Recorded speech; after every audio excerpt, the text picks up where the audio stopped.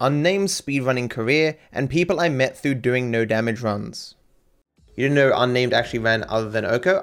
He didn't prior to Oko. It's why I said at the time that he wasn't a speedrunner and I didn't know him, because he wasn't a speedrunner and I didn't know him. But after Oko, he's proven himself to be very good at the game and very committed to being good at it, you know? And he's helped out with a lot of the strat testing, and he's found all the strats himself and stuff. As I've said before, massive silver lining to not completing Oko faster was all the people who ended up contributing to Oko, who have either helped me out personally since then, or have since gone on to become runners themselves and have found a lot of stuff, you know? Because had I succeeded a lot earlier, I wouldn't have met such people. As in, had I succeeded earlier, and therefore the series ended sooner, perhaps they wouldn't have been inspired to get involved. It's an interesting question. Do I see meeting Krim, Well, Unnamed, Arhem, and... Do I see that as a better than getting first in no damage? I think I do. I mean, I still got the video anyway. But a lot of people out there do think I'm an asshole because of all that drama. No, I still think it's worth it. Especially, yeah, it's definitely worth it. Definitely worth it. What am I talking about? Are esports careers over after you turn 24 years old? Wait, Shroud is returning to Valorant's esports team? How old is Shroud? Shroud's 28. He's past the esports prime of, you know, under 24. See how he goes. Shroud is an aimbot, he's cracked. I mean, considering he plays these games every single day, you'd imagine he'd still be really good. But I mean, when he was in CSGO as a pro, he was really good, right? But not like the best? No, maybe he was the best. No, I think he was like insanely good, but he didn't win an insane amount of tournaments or something. Either way, I heard someone recently say, like speculate, that maybe the reason why people seem so much worse at video games, you know, in their later 20s, moving into their 30s, isn't because like the reaction times are getting so much worse. It's because they don't have as much time to practice. And I thought to myself like, yeah, or maybe it's a bit of both. When I'm playing the game, GTA, and I feel slower, like let's be real, how much of that is because I have aged 3 years, versus just not doing speedrunning consistently for 2 to 3 years. Most people, as they get into their 20s, you know, want to do other things. They move on, and that can affect their skill. That makes sense. How much of Valorant is pinpoint accuracy versus like AoE effects? It's less than CSGO. Updates to my merch store. Oh, by the way, guys, there is 25 more items on my merch store. I'm not gonna read them all out, but you can see. Even a gun now, which is good. Oh, so the white ones are the new ones, I see. That's cool.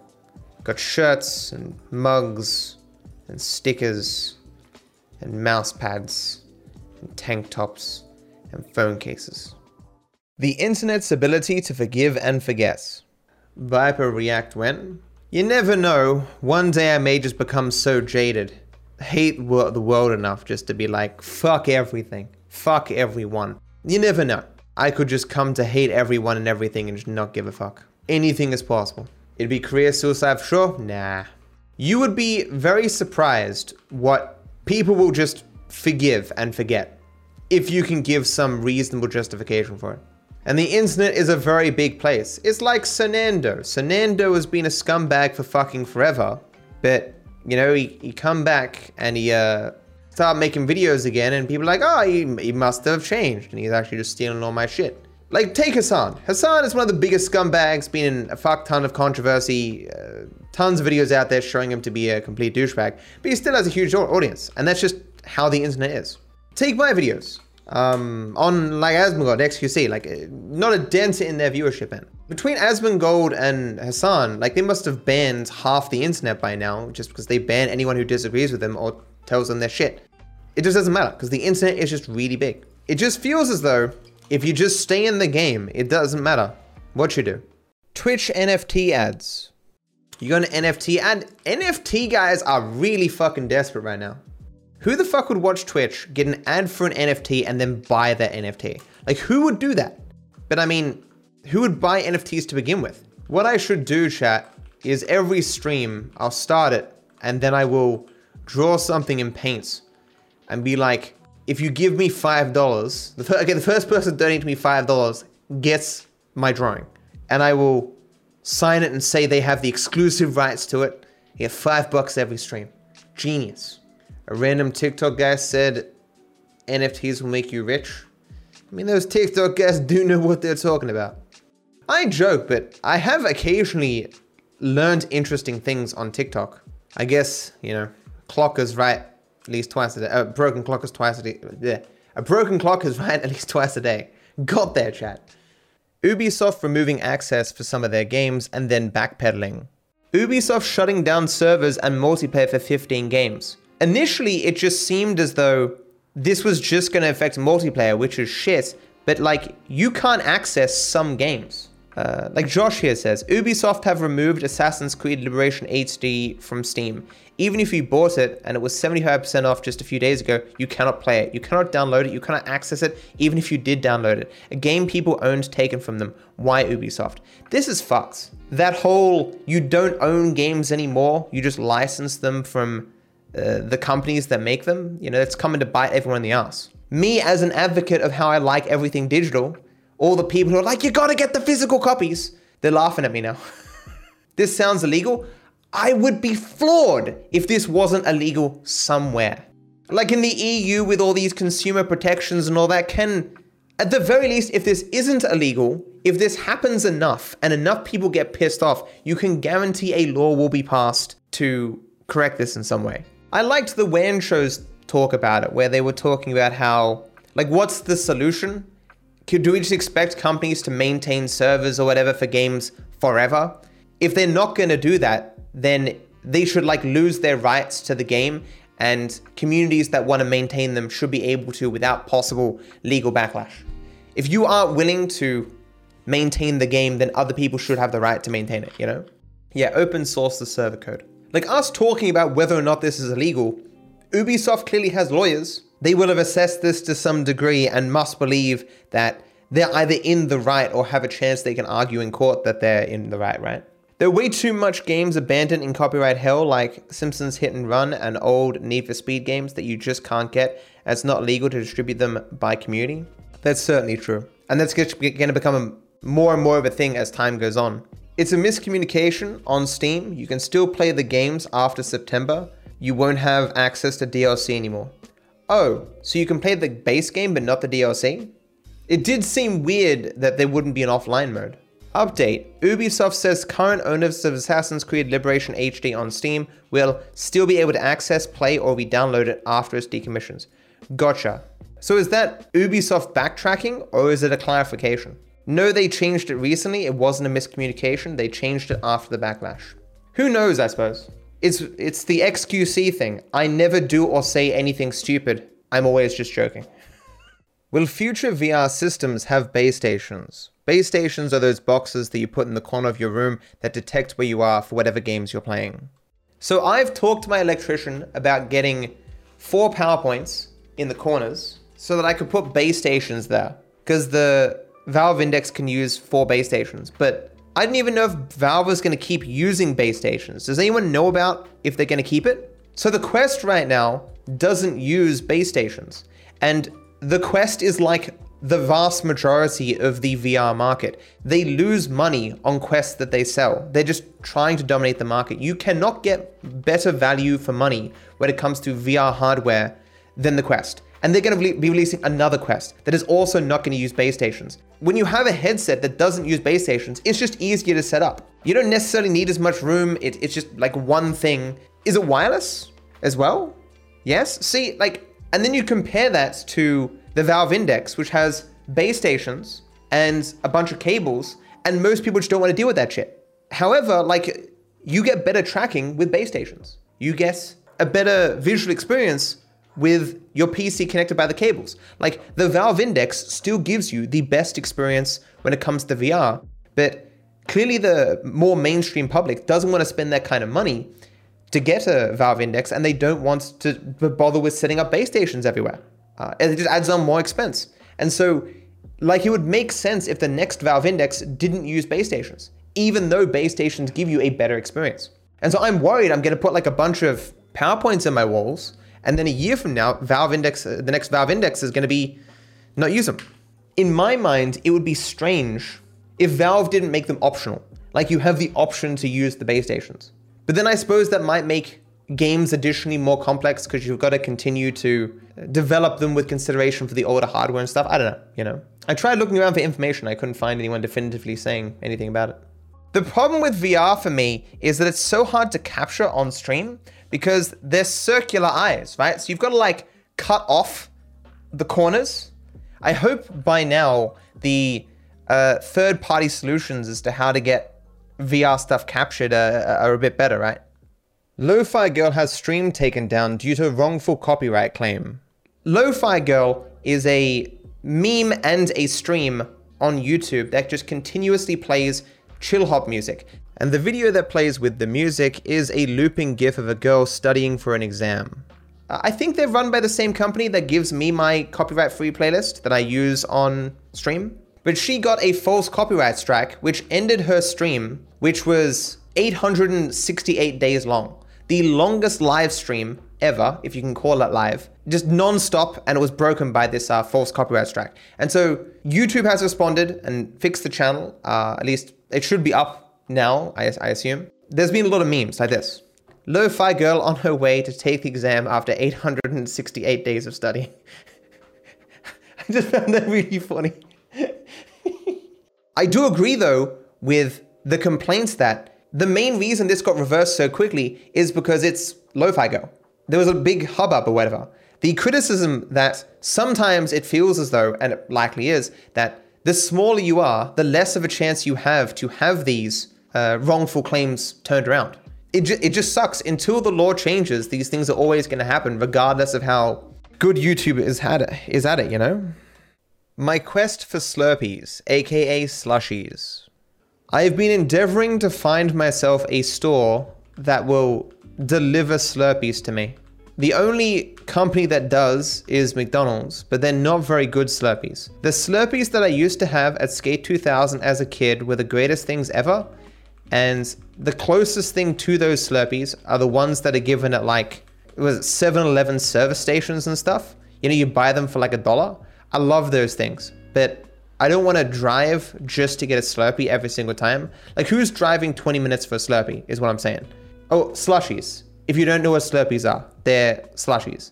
Frozen Cokes, but not really frozen. But there are no stores that will just give me a slushie.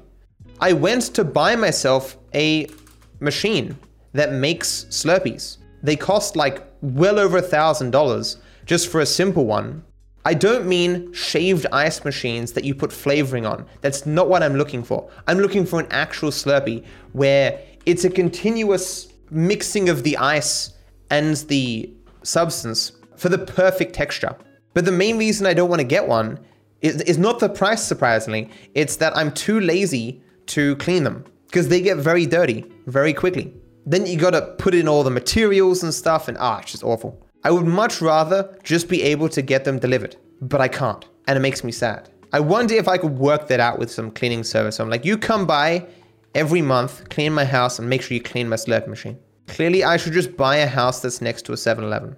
There's nothing wrong with this plan, except the money to buy a house.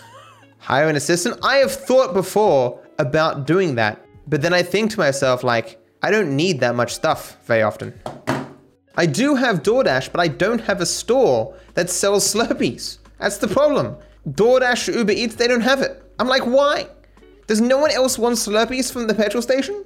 Words that shouldn't be lewd, but kind of are. You know what's weird to me, chat? The word length almost has lewd connotations. In the same way that I guess moist is for other people, it doesn't trip me out of it. It's just, you're kind of like girth and moist. Like these words aren't lewd. But just for whatever reason, it just kind of has that little bit of an association in my brain. TikTok and the value of removing options. There's no YouTube alternative. Have you seen TikTok? TikTok is just biting and biting into YouTube right now. I told you guys that I was sitting there for like 2 days, just watching TikTok and YouTube and stuff. What would happen is I'd go to YouTube, start watching YouTube, finish a video. And if I couldn't find another video in like 2 minutes, I would just flick over to TikTok and go from TikTok to TikTok to TikTok to TikTok to TikTok, I realize that in the impressions of videos that is shown to me, there are probably like many videos there that if they happen to be in front of my eyeballs, I'd watch them.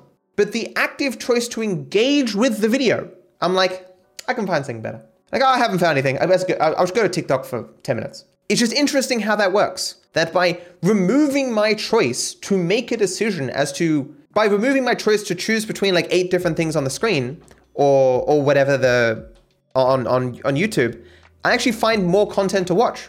But I think the quality of content I watch on TikTok is lower, like way lower, because it's in front of me and it's a 3 out of 10. And I'm like, well, it's in front of me though, so fuck it, I'll watch it. But on YouTube, I'll only click on something if it's like a 7 out of 10, at least what is suggested in the impression. I really should just start watching YouTube Shorts. I shouldn't be supporting TikTok because of their terrible monetization scheme. And of course, all the data issues with China and all that stuff. But obviously YouTube Shorts doesn't have great monetization either, but at least it's still on the platform of YouTube that, pays the creators a lot. You watch TikTok and YouTube Shorts. Why watch them both though?